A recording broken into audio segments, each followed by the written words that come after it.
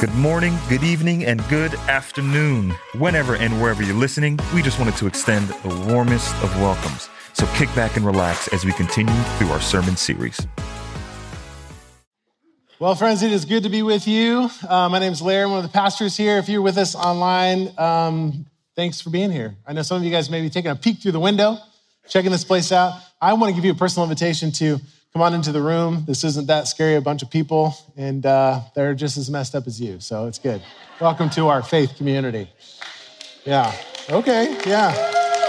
That's what messy people do, right? They clap when we say it. That's awesome. Hey, I wanted to follow up last week, and I'll catch everybody else up if you weren't here, if you're new with us. Last week, I had mentioned how we really want to hone in on just a few really important things that don't just become information, but become things that we can use as some sort of transformative option in our life when it comes to like the things that we are dealing with. And so I specifically talked about two classes that we're going to be offering in April.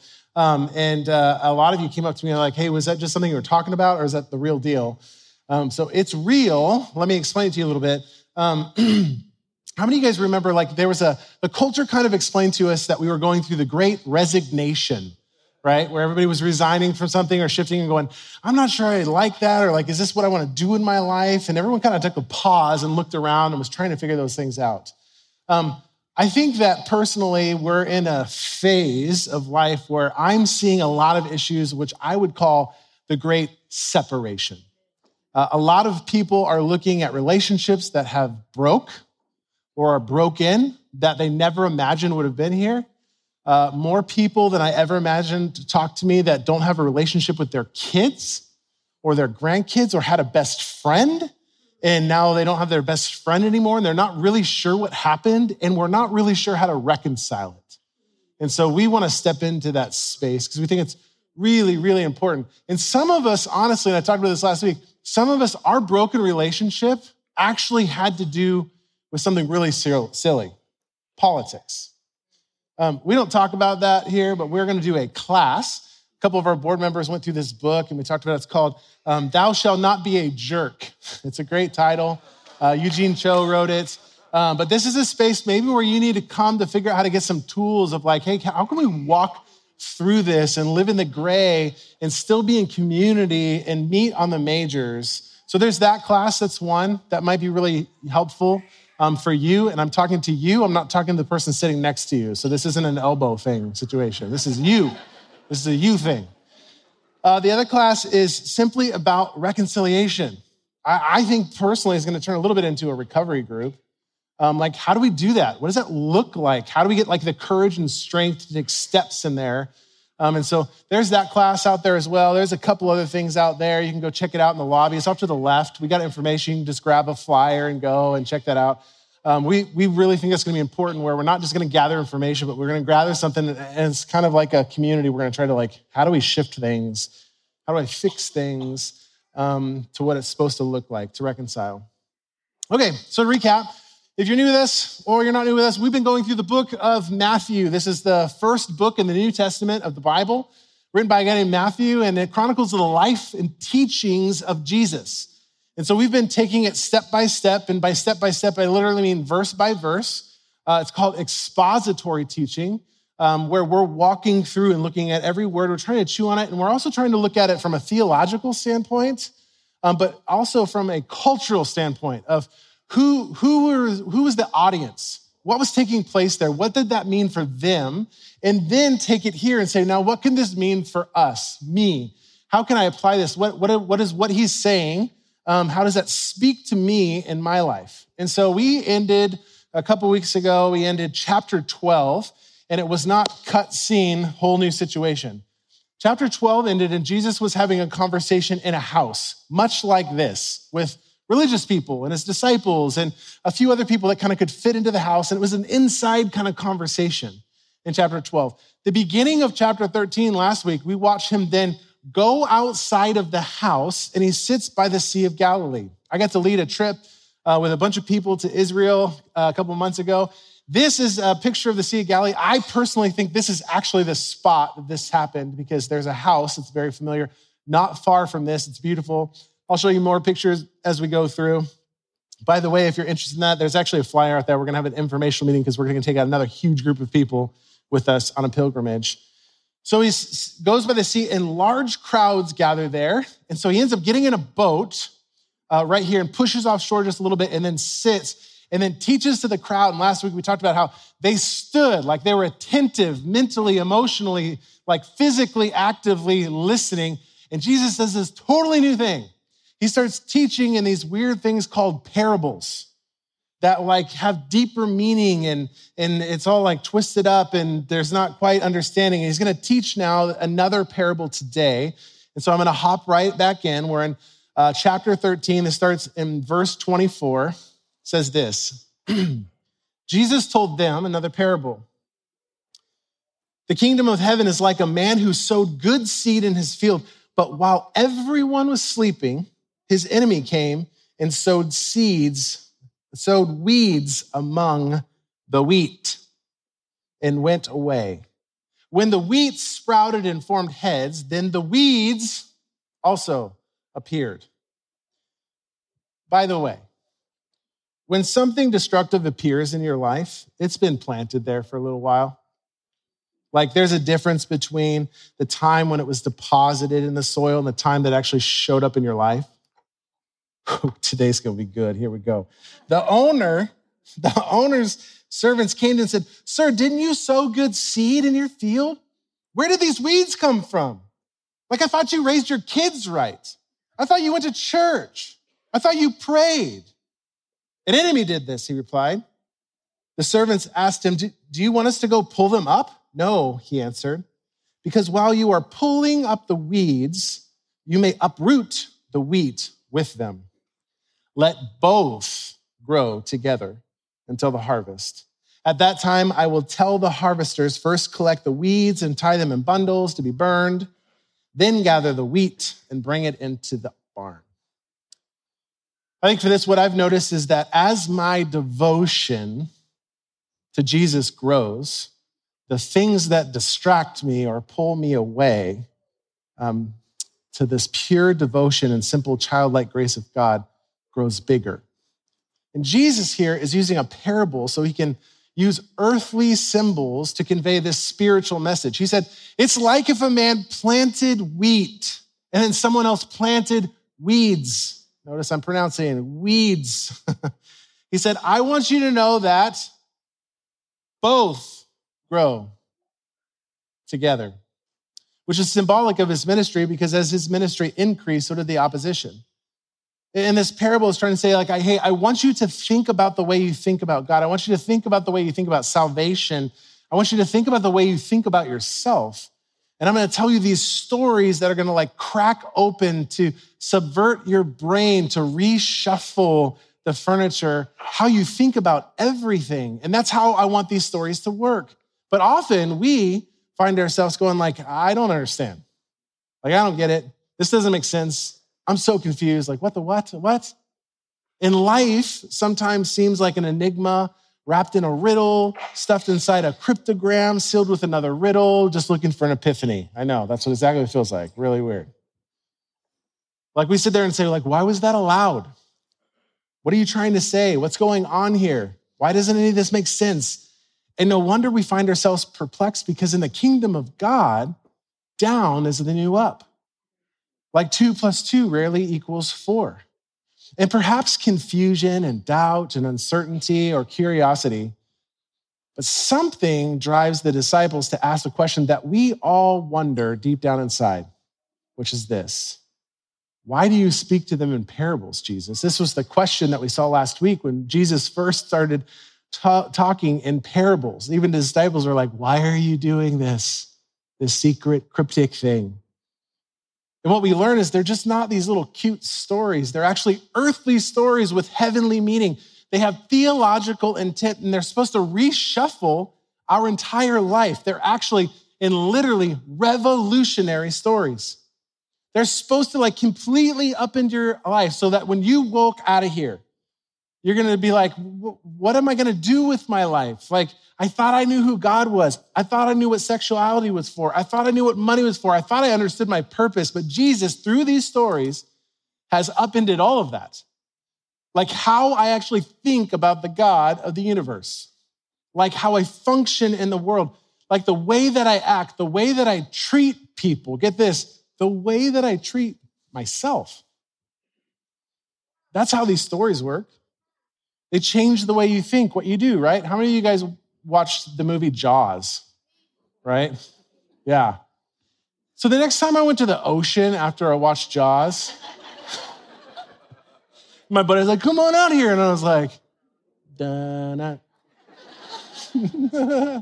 right? I was like, I'm not sure if I want to go in the water with you right now. And then like the next time I was in my swimming pool, for some reason, someone put a shark in there in my brain, right? You guys, I know you guys have done that, right? But my experience of that story changed how I functioned in the world. That's what Jesus is trying to do. He wants to like upend your life. He wants you to rethink about everything. In light of this story, I want to change the way you think. I mean, friends, like think about the way you function throughout your week. Like, why do you spend money the way that you do? Why do you relate to your spouse the way you do? Why do you relate to your friends the way you do? Why do you have the sins you have? And this whole chapter in chapter 13 is a revolutionary manifesto that is trying to upend the empires of the world, including the Western Christian empires of today. And the gift of the parable is that it invites us to dig deeper. We get to read the parable, and then we allow the parable to read us. See, parables ask us to use our hearts and our minds and our souls or our friends, along with this childlike dependence on God to decipher, what is this? Who am I? Where do I fit? And then real understanding comes, not when we get the story, but when the story gets us. Parables aren't just told, they are lived. The mysteries, friends, of God they have a way of bursting forth in the midst of our 9 to 5 and our 5 to 9 in unpredictable ways. But the question is, will we recognize them? Will we cry out to God for understanding for ourselves and others? Will we develop ears that strain to hear God's voice and eyes that squint for his presence? I would confess that I am blind and deaf. Because thousands of years ago, the disciples needed Jesus to unlock the parables. And thousands of years later, I still need Jesus to unlock parables of scripture and everyday life. So as we continue chapter 13 today, may we have ears to hear. Not just hear, but hear. He says this, the kingdom of heaven is like. Jesus told them another parable. The kingdom of heaven is like. You and I don't really understand actually this phrase because we're 21st century Americans who don't understand what Jesus means when he says the kingdom of heaven. Because we're outside of the culture. Because like we aren't inside the culture. And he's saying something extremely powerful if you're an insider. And this is where context means everything. See, there was these expectations that the Jews had about this specific time and day would come where all of the brokenness of the world, all of the pain, all of the tragedy, all of the sickness, all of the disease, all of the stuff that's like in our life, the awfulness, the evil, the sin, the darkness in our world, you and I have to understand that to a Jew, that there was gonna be a day that God is going to reverse all of it. That God's gonna show up and do something. He's gonna bring about a renewal. And when that happens, when forgiveness of sins happens and joy and beauty, all the sin goes away, all the sickness goes away, all the pain goes away. When all of that happens, here's the phrase they would use to talk about it. The kingdom of heaven. And so now Jesus shows up and he says, I'm the climax to that story. I'm bringing the kingdom. You know all that stuff that you were waiting for? All the brokenness that you wanted to be taken care of, all the sin that would be dealt with, all of it is starting to unfold in my life, in my ministry. And I'm bringing the kingdom. And so the call is to embrace me. See, the kingdom of heaven wasn't just about, I got my sins forgiven. It was about like the sphere, the reign, the rule, the empire of God has come from the heavens and has broken into the present world so much that you and I actually can experience it. It's about way more than getting your sins forgiven. It's about the kingdom of heaven dropping into your life right now with the power to change your addictions. And some of you are sitting here and you're addicted to all kinds of different things. And the kingdom of heaven is dropping in this beautiful message of hope for every single person in this room, that whatever that thing is that has you, the sin that so easily entangles you, that you are able to walk away from those addictions and able to walk away from those lifestyles. That's the point. That you would come under the reign and the rule of God, and by his Spirit, literally, like the same Spirit that raised Jesus from the dead can now empower you. Friends, get this, can change you. Like I want to do something different that changes our neighbors' lives, like our lives. I want to see our kids. I want to see people on fire, empowered by the Spirit of God, which comes to those who is a part of his kingdom. So now listen, here's the point. And this is where this parable is actually going. Jesus told them another parable. The kingdom of heaven is like a man who sowed good seed in his field. But while everyone was sleeping, everybody gets weeds. His enemy came and sowed weeds among the wheat and went away. When the wheat sprouted and formed heads, then the weeds also appeared. The owner's servant came to him and said, "Sir, didn't you sow good seed in your field? Where did the weeds come from?" "An enemy did this," he replied. The servants asked him, "Do you want us to go and pull them up?" "No," he answered, "because while you are pulling the weeds, you may uproot the wheat with them. Let both grow together until the harvest. At that time, I will tell the harvesters, first collect the weeds and tie them into bundles to be burned, then gather the wheat and bring it into the barn." Here's the first thing we got to understand. And I think as like West Coasters, like we got to embrace this. He says that there is an enemy. And he says that there are weeds among the wheat. So here's what we got to understand. I think sometimes we wear like these rose-colored glasses because we live on the West Coast and there's been a lot of influence from Eastern philosophy where there's like a lot of religion. Like Buddhism doesn't even acknowledge this. Here's what I love about biblical Christianity is that it acknowledges evil. It acknowledges sin. It acknowledges the reality of the enemy, in which Judaism and Christianity is Satan or the devil. It just coldly looks at the facts and says, hey, everybody, there's evil in the world. But if you look at like Buddhism or like some forms of Hinduism that believe in like Maya, they think that evil is just an illusion, that bad things happen to you is just an illusion. I remember walking into a coffee shop one day a few years ago, and there was this guy there who's kind of like this guru, this local guru who spit like this new age philosophy to people in the coffee shop. And he was sitting there, and there was kind of like this group around him, and he started to wax eloquently, and they all started to look at him, and he was like, hey, you guys know that I got divorced from my wife and that we're going through a bunch of things. But you know what the reality is?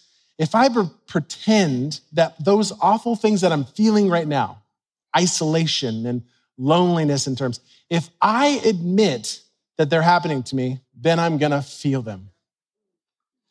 But if I say they're not true, that they're not really happening to me, then I won't feel them. And then he said, because the reality is this, and this whole like group of people are leaning like, oh, tell us the big thing, like unlock the universe, right? And he said this, I am everything and I am nothing. And they were all like, whoa, that's so deep. And I was like, I need more coffee. Like, the biblical story does not go, the root of evil is an illusion, like bad things that happen aren't real. No, it starkly looks at the reality of life and is like, there's things that's gonna happen in your life, like the cancer that you're going through, the divorce, the death of a loved one, whatever it is. Here's what he just said to you, it's real. Friends, there's weeds in life. There's stuff that comes up. And the beautiful part about biblical theology is it says it's happening to you. And this isn't something you get away with pretending like it's just not happening. Sometimes I've actually realized this, that old saying of like, time heals wounds. No, that's nonsense. That's just us acting like it's not real. We got to look at weeds, realize that they're there. I know people who won't go visit people in the hospital because they go in the hospital and pray for their cancer is to like acknowledge and say something that it actually exists, and they say that they're not supposed to acknowledge it.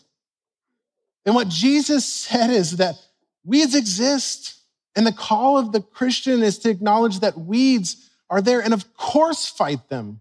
Fight against evil. Pray on your knees just like God. Heal, plead, I'll fast, I'll pray. I want healing. Come against this. But the Bible would say that the theology that actually ignores the awfulness is naive and living in the dark. So he says evil exists. Secondly, it would be silly of us. Look at what these guys do. They think they know how to deal with evil, or like weeds. They think they know how to deal with the awfulness of the world as if they can kind of take control of it. By the way, that's exactly what all of us do in our lives, right? We just want to wrestle control from God and show him how to run things, whether it's in your own life or whether it's in somebody else's life. The owner's servants came to him and said, "Sir, didn't you sow good seeds in your field? Where did the seeds come from?" "An enemy did this," he replied. And the servants asked him, "Do you want us to go pull them up?" Have you ever been in a position where you're like, "Hey, God, I don't think you should do it this way. I got a better idea from you. Master, let me go deal with the evil. This is my job. I'm very good at this. I'm a horticulturist," right? I know way better. I know what to do. I know exactly what to do when my life starts falling apart. I'm not going to involve you. Thank you very much. I have pride in this. I'm going to grasp this. I'm going to figure this out. I'm going to apply more mind power, more time, more energy. And some of you friends, to be honest, are just exhausted trying to fix your marriage, trying to fix your kids, trying to fix your money problems, trying to fix your sickness, trying to fix your mom, trying to fix your neighbor.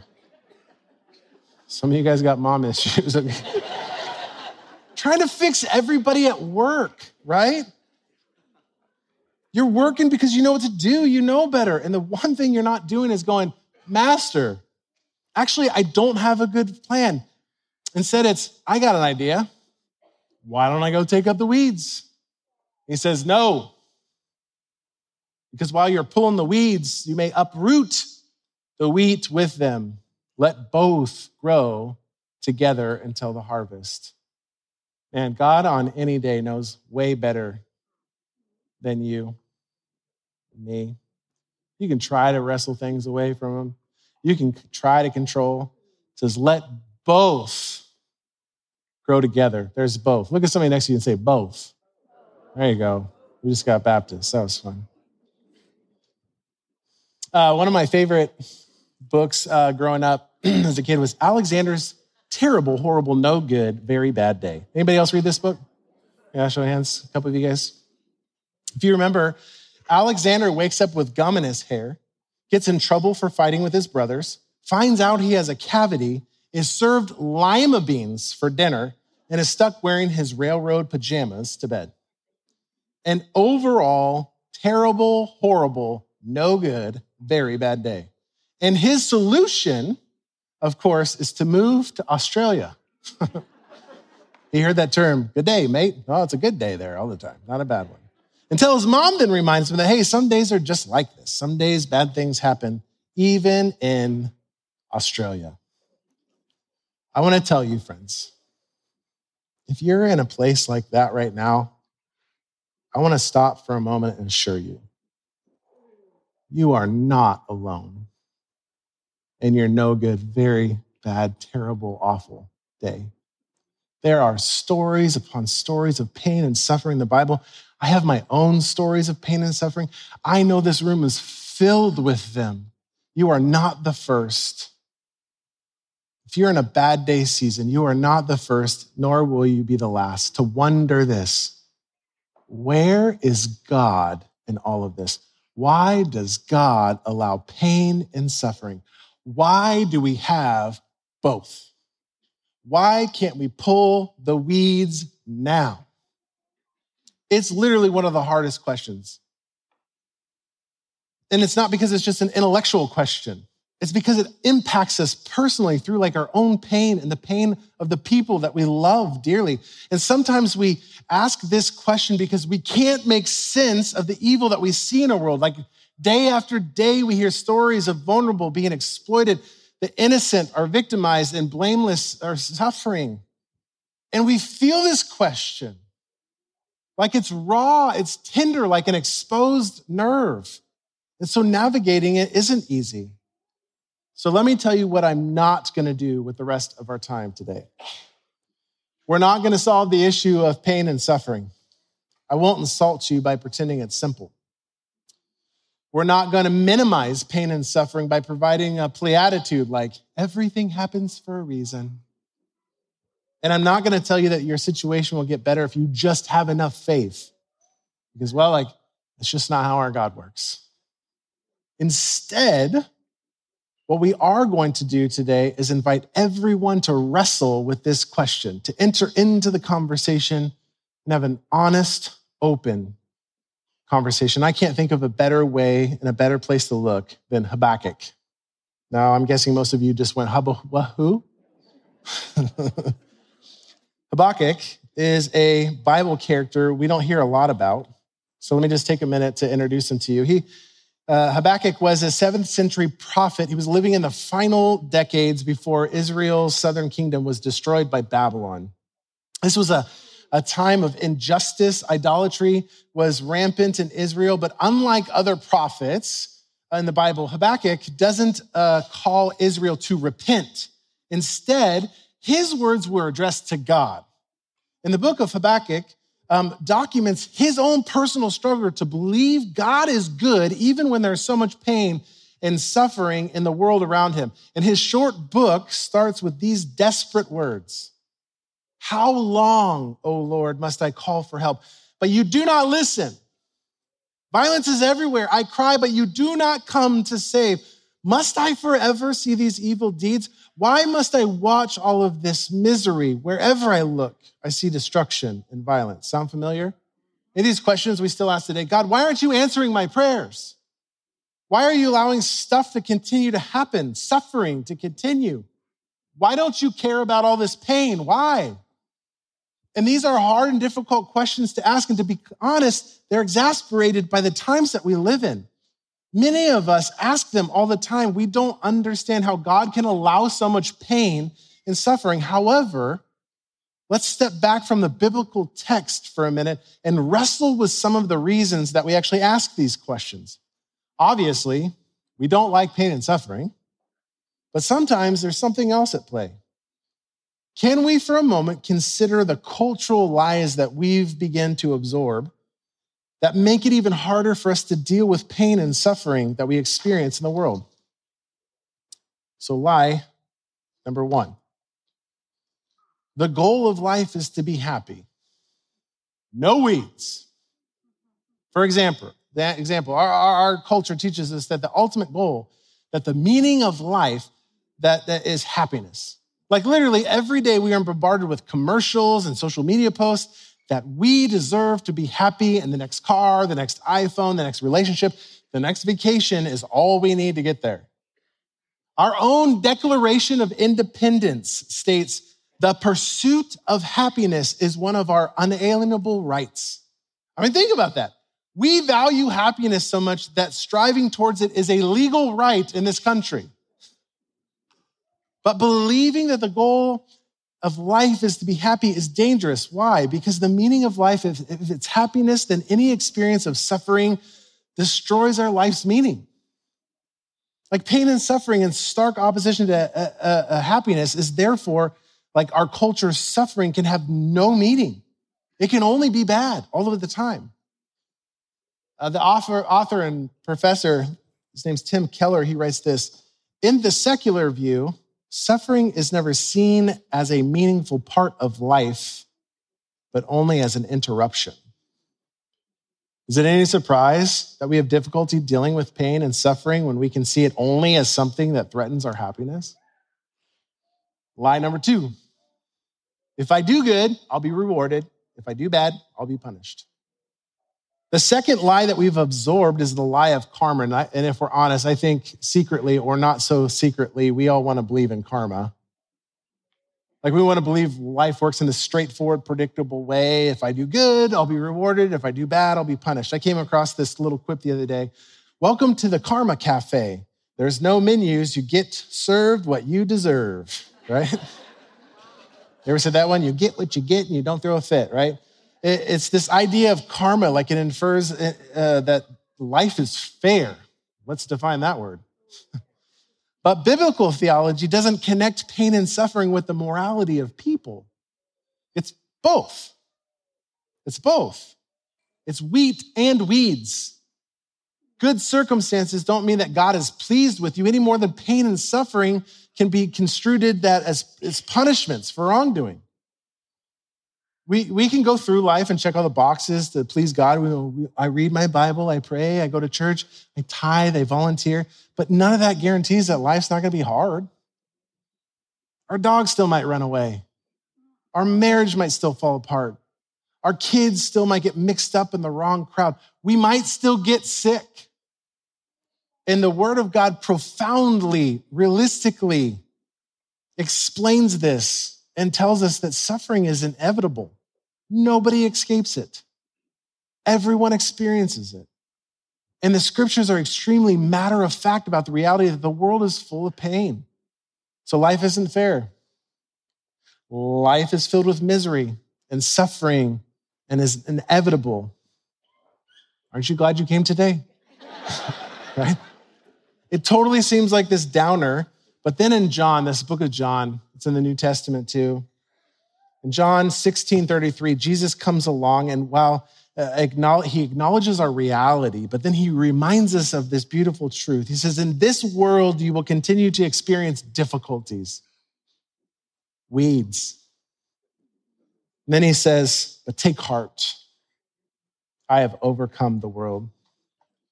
Karma says you don't get what you deserve. You're going to get what you deserve. Jesus says, this is going to be hard. Take a deep breath. I got this. I got you. Lie number 3. I have to be okay now. I am blown away by how Amazon can deliver a TV or anything to my front door just hours after I click buy, right? But what have we done? We have grown to expect that, right? Why isn't it here tomorrow?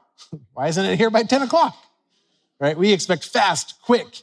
And that's great for a TV or something else, but that's not so practical when it comes to broken bones or broken hearts. When we approach pain and suffering with like the suck it up, buttercup, rub some dirt on it attitude, we fail to acknowledge the long, slow process of healing and restoration. Healing from pain and suffering doesn't happen quickly, friends, not with broken bones and broken hearts, not with senseless crimes or systematic injustices. And it is okay to not be okay right now. It can be both. It's okay not to be okay, but we remember in this present day, Jesus, he's okay. We can lament the pain. We can cry over suffering, and it may take like a really long time, but don't think for a moment that God has abandoned you. The lies that we've absorbed from our culture, they make trials and tragedies we face even harder to navigate. And oftentimes it's because we've created this God that doesn't even exist. Yet when we come to grasp the inevitability of life's challenges, we can still find ourselves like echoing the servants and the questions. And so with Habakkuk's questions, God, why aren't you answering my prayers? Why are you allowing suffering to continue? Why don't you see all this pain? Do you see the weeds? And like Habakkuk, I struggle to answer those questions. Paul, he's an apostle. He wrote a lot of letters in the New Testament. He had this thing called a thorn that he kept trying to weed out. He actually asked God 3 times, will you please take this away from me? And now if you ever ask God to take something away, that's fine. But if he doesn't, you might need to leave it alone. And here's why you can leave it alone. Because the presence of weeds cannot cancel out the power of the wheat. What's supposed to grow will grow. Leave it alone for a little bit and see what happens. See if it actually becomes the fruit. You know, like this failure you're processing right now, or you started this thing or the business, you did a thing, you took a step and then you made a mess of it. See if that might be the seed of something that becomes something that people will celebrate in the future. That's the beautiful pearl that was created out of what? An annoyance. Paul actually finally came to a point where he said, I learned to thank God for my thorn. I learned to thank him for the things that he is using that I did not choose for myself, the things that he is using that tormented me at one time, but the tormentor was my mentor that transformed me into who I needed to be so that I would rely on the grace of God. In my weakness, he was strength. Friends, it is both. Let me ask you for a moment that we set aside the why question, and instead we ask the where. The where question. Where is God in pain and suffering? Can we find God in the darkest moments? Can we discover him in our deepest despair? And the best place to look for God, friends, is in the middle of our pain. It's to look to Jesus, because it's Jesus we find a God who suffered. God didn't come to earth in person in Jesus to just sit on a throne. He came to hang on a cross. Jesus came to rescue the world from what had become thoroughly corrupted by evil and sin. He refused to abandon us to the forces of darkness that sought to separate us from him. God came for us, and then he suffered for it. And I want you to hear this, that Jesus knows what it's like to endure pain. And the truth is, he was actually profoundly shaken by it. You see, in the book of Mark, in the garden at the night of his arrest, he was deeply distressed and troubled. His soul was overwhelmed with sorrow to the point of death. You've been there? His stress was so overwhelming that he literally shed drops of blood, showing all of the signs of being in physical shock. Also in Luke, he begged the Father to save him from what was about to happen. He wanted to escape. In Matthew, we see on the cross, he cried out in despair. He felt abandoned. He experienced pain of the separation from the Father. So in Jesus, the suffering Savior, we discover this, that the goal of life is not earthly happiness, that even the best of the good suffer.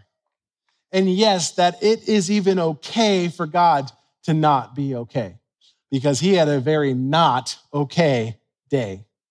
So eventually you can be okay. Jesus knows firsthand despair, rejection, loneliness, grief, torture, and pain. And he didn't numb himself to it. He didn't smile and say, everything happens for a reason. He experienced it. He lived it.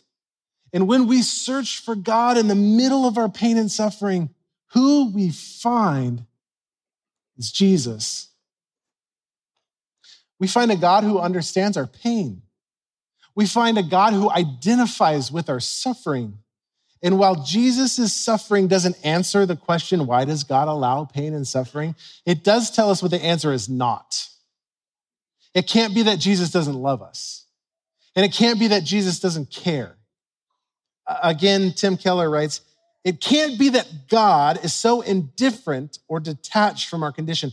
God takes our misery and suffering so seriously, friends, that he was willing to take it on himself.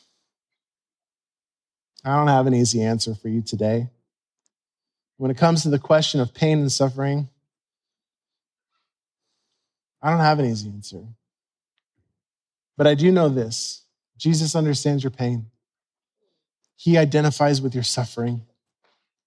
And I believe that he wants you to find comfort in him. So come to him. Bring it to him. Bring him your sorrow. Bring him your stress. Bring him your pain. Bring him your despair.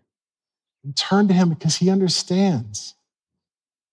When Habakkuk surveyed all the pain and the suffering around him, he finally came to this conclusion that the only way to face it was with God. He writes this. He says, look at the proud. They trust in themselves, and their lives are crooked. But the righteous will live by the faithfulness to God. Friends, stay faithful to God. Habakkuk urges, despite all of the things that you are enduring, remain close to him. And when you do, that's your best way forward. I have known people who have walked through the depth of pain and suffering that most of us cannot even fathom, and they would say the same. At that time, I will tell the harvesters, he said, first collect the weeds and tie them in bundles to be burned, then gather the wheat and bring it into my barn. We keep waiting, friends, for this day when everything in our life will be stable and all of our relationships will be harmonious. And God's saying this, I need you to learn how to celebrate the wheat even while you are looking at the weeds. This morning, I need you to celebrate even the wheat while the weeds are all up in your face. God doesn't do everything that happens to me. God doesn't do everything that happens to you, but he uses everything that happens to you. He will use and redeem any story that is happening to you right now. There is nothing that is happening in your life that will not pass through the hand of God by the time this is all said and done. So stop trying to pluck this stuff out yourself. It is way above your pay grade. Don't go around trying to do a self-improvement project without God's help, friends. There will be an end. And there will be an ultimate healing and judgment. We'll get there in a couple of weeks. That's up to the God of the harvest. He will unbind it all. He will cut it off. He will burn it. He will bring it into the barn. And you still have time to choose through free will what your destiny looks like, because he already chose you, and he already chose that you are worth it. You want to know why, friends? Because there's nothing that our God can't do. There's nothing that our God can't do. Aaron, there's nothing that our God can't do. Why don't you stand and declare that? There is nothing that our God can't do. Let's sing it out right here. And this concludes this week's podcast. We hope you've enjoyed spending some time with us. And if you haven't already, like and subscribe to our YouTube and find us on Instagram at NGateCF. See you next week.